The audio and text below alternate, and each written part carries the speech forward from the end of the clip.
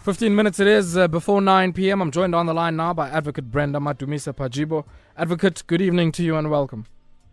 Good evening, sir, and good evening to the listeners. Thank you so much for joining us, Advocate. And maybe I want us to, start off here. Sorry about that. I want us maybe to start off here and reflect on, how do you make sense of where we are in this current moment? I mean, certainly since the story of Tshe-gofatso Pule, we've heard success of other cases across the length and breadth of our country. I heard a case from Port St. John's earlier on today of a femicide as well. What do you make of this? And I mean, I speak to you as a South African compatriot, as a woman, even before I speak to you as a co-chair, Advocate Brenda. What do you make of this, and how do you make sense of this moment? You can't make sense of gruesomeness and brutality and violence against women. You can't make sense of it. And I think we have had these many cases before. There are many that not make the headlines. And that's what we deal with on a daily basis. The pervasiveness of gender-based violence in this country is a reality, and we can't be numb to it, right? So the Tshe-gofatso and the many others will make headline news for the many reasons that they will make headlines. But the reality is that it's happening on a daily basis, and it requires all of us to put our heads together and find solutions on how we stem and stop this violence that is being meted against women in general, right? So we can't make sense out of it, and we are not about to make sense out of it. It's what it is, and it's a reality of the many lived experiences of women in this country. Yeah. Talk to me. I mean, you are quite central to the President's emergency response plan on GBV and femicide. Yeah. And many people have really, tried to highlight the systemic roots of, how patriarchy manifests itself in GBV and in the senseless and wanton killing of a woman. And many are suggesting that because it's a systemic thing, you also need a very systematized and institutionalized way to respond to it. What are some of the things that, as the emergency response task team here, that you see as critical from a systemic, from a policy perspective, and even from how we allocate resources, which is, becoming critical to this debate as well? So a couple of things that we all need to appreciate and understand, that gender-based violence is not a women's issue, right? It's a societal issue, right? So if we talk of the 58 million South Africans, it requires almost all of us to contribute towards its eradication, right? Last year, the president, out of the Uyinene killing, he then announced an emergency response plan, right? In that, we were looking at what are the things that need urgent attention. And one of those was around the criminal justice system, right?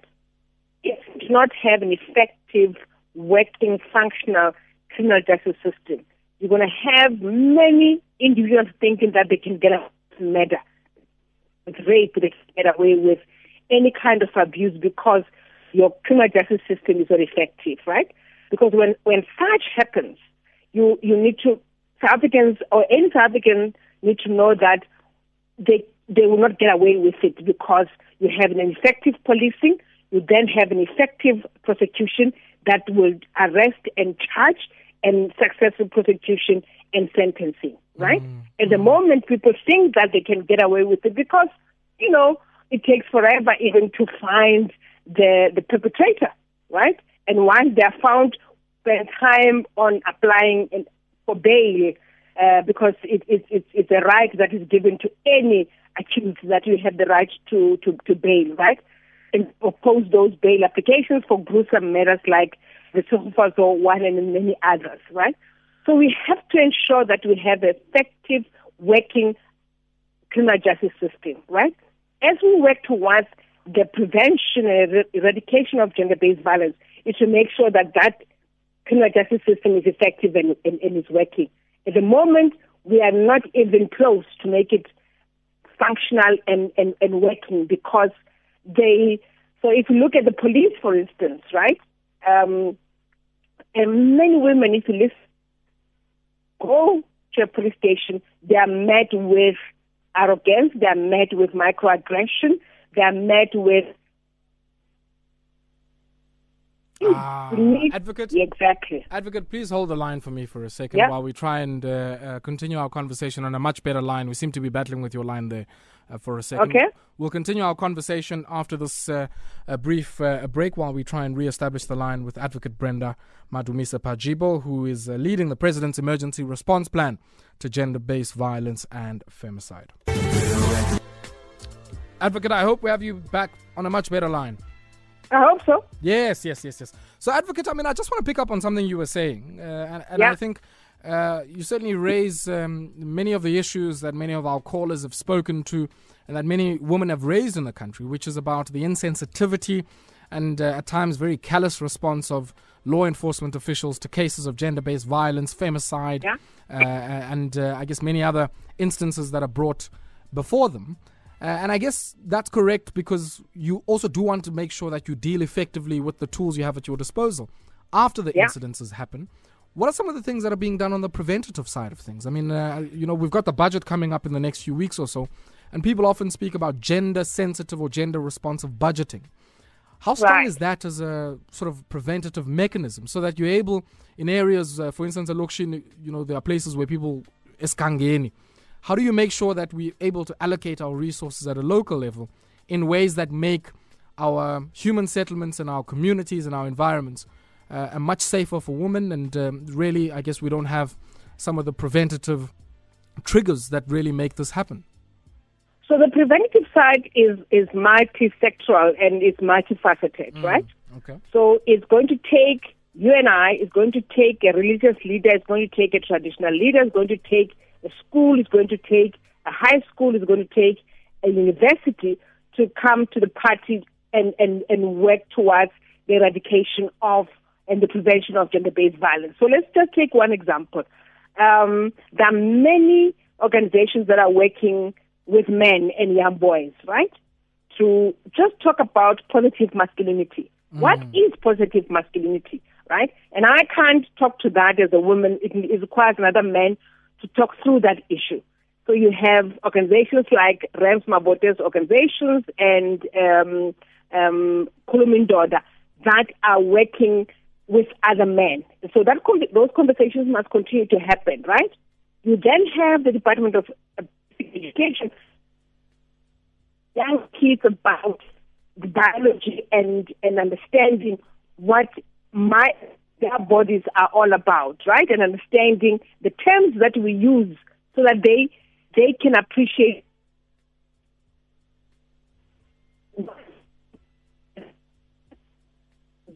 Advocate, we seem to be battling there with that line. Let's try once again. Advocate? Yes, sorry, I missed the last part of what you were saying. Yes, we got cut. Yes. Please go ahead once again. So I was saying that primary school, yes, that target young kids, understanding what their body, making sure that they understand and they can identify abuse at any given time, right? You then go to universities and work with young men and women at universities. You go to churches, you go to any area in this country because you can't leave anyone behind, right?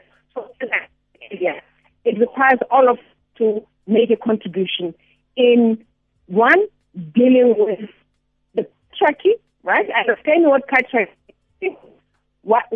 One of the most important things is to distill and demystify these words, right? Because when you say patriarchy, people think that you're talking about something that is foreign, right? So let's bring it home and try and make people understand what are we talking about when we say patriarchy and how patriarchy has been used to subjugate, to control, to own, and to have power over women over the many years and centuries, right? And what that has done to the right? Because that has got a bearing in how men relate and treat women. Men believe that they've got control over women. they own women because we are their possessions. I mean, if you look at the poster that was meant for the march by men, you are saying our women, right? So you own us, right? So we've got no agency, none whatsoever. Yeah, Advocate, I've got a tweet here coming through from L and on Twitter, and I don't know if it's a he or a she, but I mean, let's work with that. And L says, I don't believe that GBV will stop if we don't deal with violence as a whole. It is improbable that men who are desensitized to violence as a result of it being normalized through their interactions with each other would then not be violent to women. What do you make of this? Because I think it does also add to the sentiment that many people have shared that, men are a problem not only just to women, but they're also a problem to other men. If you would go to a casualty ward on any given Saturday and ask many of the people, they would stab wounds and with all manner of trauma. Who was responsible for that trauma? 9 times out of 10, you're going to hear that it's a man, irrespective of whether the person on the receiving end is a man or a woman. What do you make of that comment? That's very true, and I think it requires. So, how do men measure their manhood and their masculinity, right? So how do you show it off? So you have been showing it off amongst yourselves when you stand in, when you are doing a barbecue or a braai. You talk about how you laid this woman. You talk about how you were happening. You talk about the gun that you have or the knife that you have amongst yourself, because you need to demonstrate and show that you are with it and you are a man, right? So your manhood, and that's what we need to talk about. How do you show your manhood? Is your manhood defined by the many women that you have slept with by force without any consent? Is your manhood defined by how many stab wounds you have inflicted on the next person? Positive masculinity, because all along it's defined as on how many women you've had in your lives and how many women you have slept. Right? And how, Advocate, certainly the point is well made there, and we're going to have to leave it here, unfortunately, because of a bad line, but also quickly nearing the end of our conversation. But thank you very much, Advocate, for taking time out to speak to us. I certainly hope it's not the last time we speak to you. Would really love to hear some of the work that you guys are doing within the presidency. But thank you very much for your time this evening. No, thank you. It's a pleasure. Thank you very much. Advocate Brenda Madumise-Pajibo speaking to us this evening here on Metro FM Talk about some of the drivers on the preventative side, but even on the law enforcement side of things, as we try and think about a coordinated response to gender-based violence. And I'm certainly not persuaded or won over by many of those who think that we can arrive at that solution with us men standing on the sidelines and hoping and on a wing and a prayer that something is going to be done to resolve this. It's not how it works. It's not how it works, especially if you are the problem.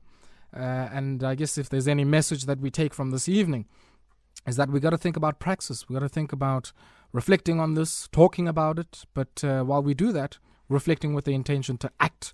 And that's what's going to change the dial on this. That's what's going to change this. Only men can stop gender-based violence. Only men can stop the kind of femicide that we've seen.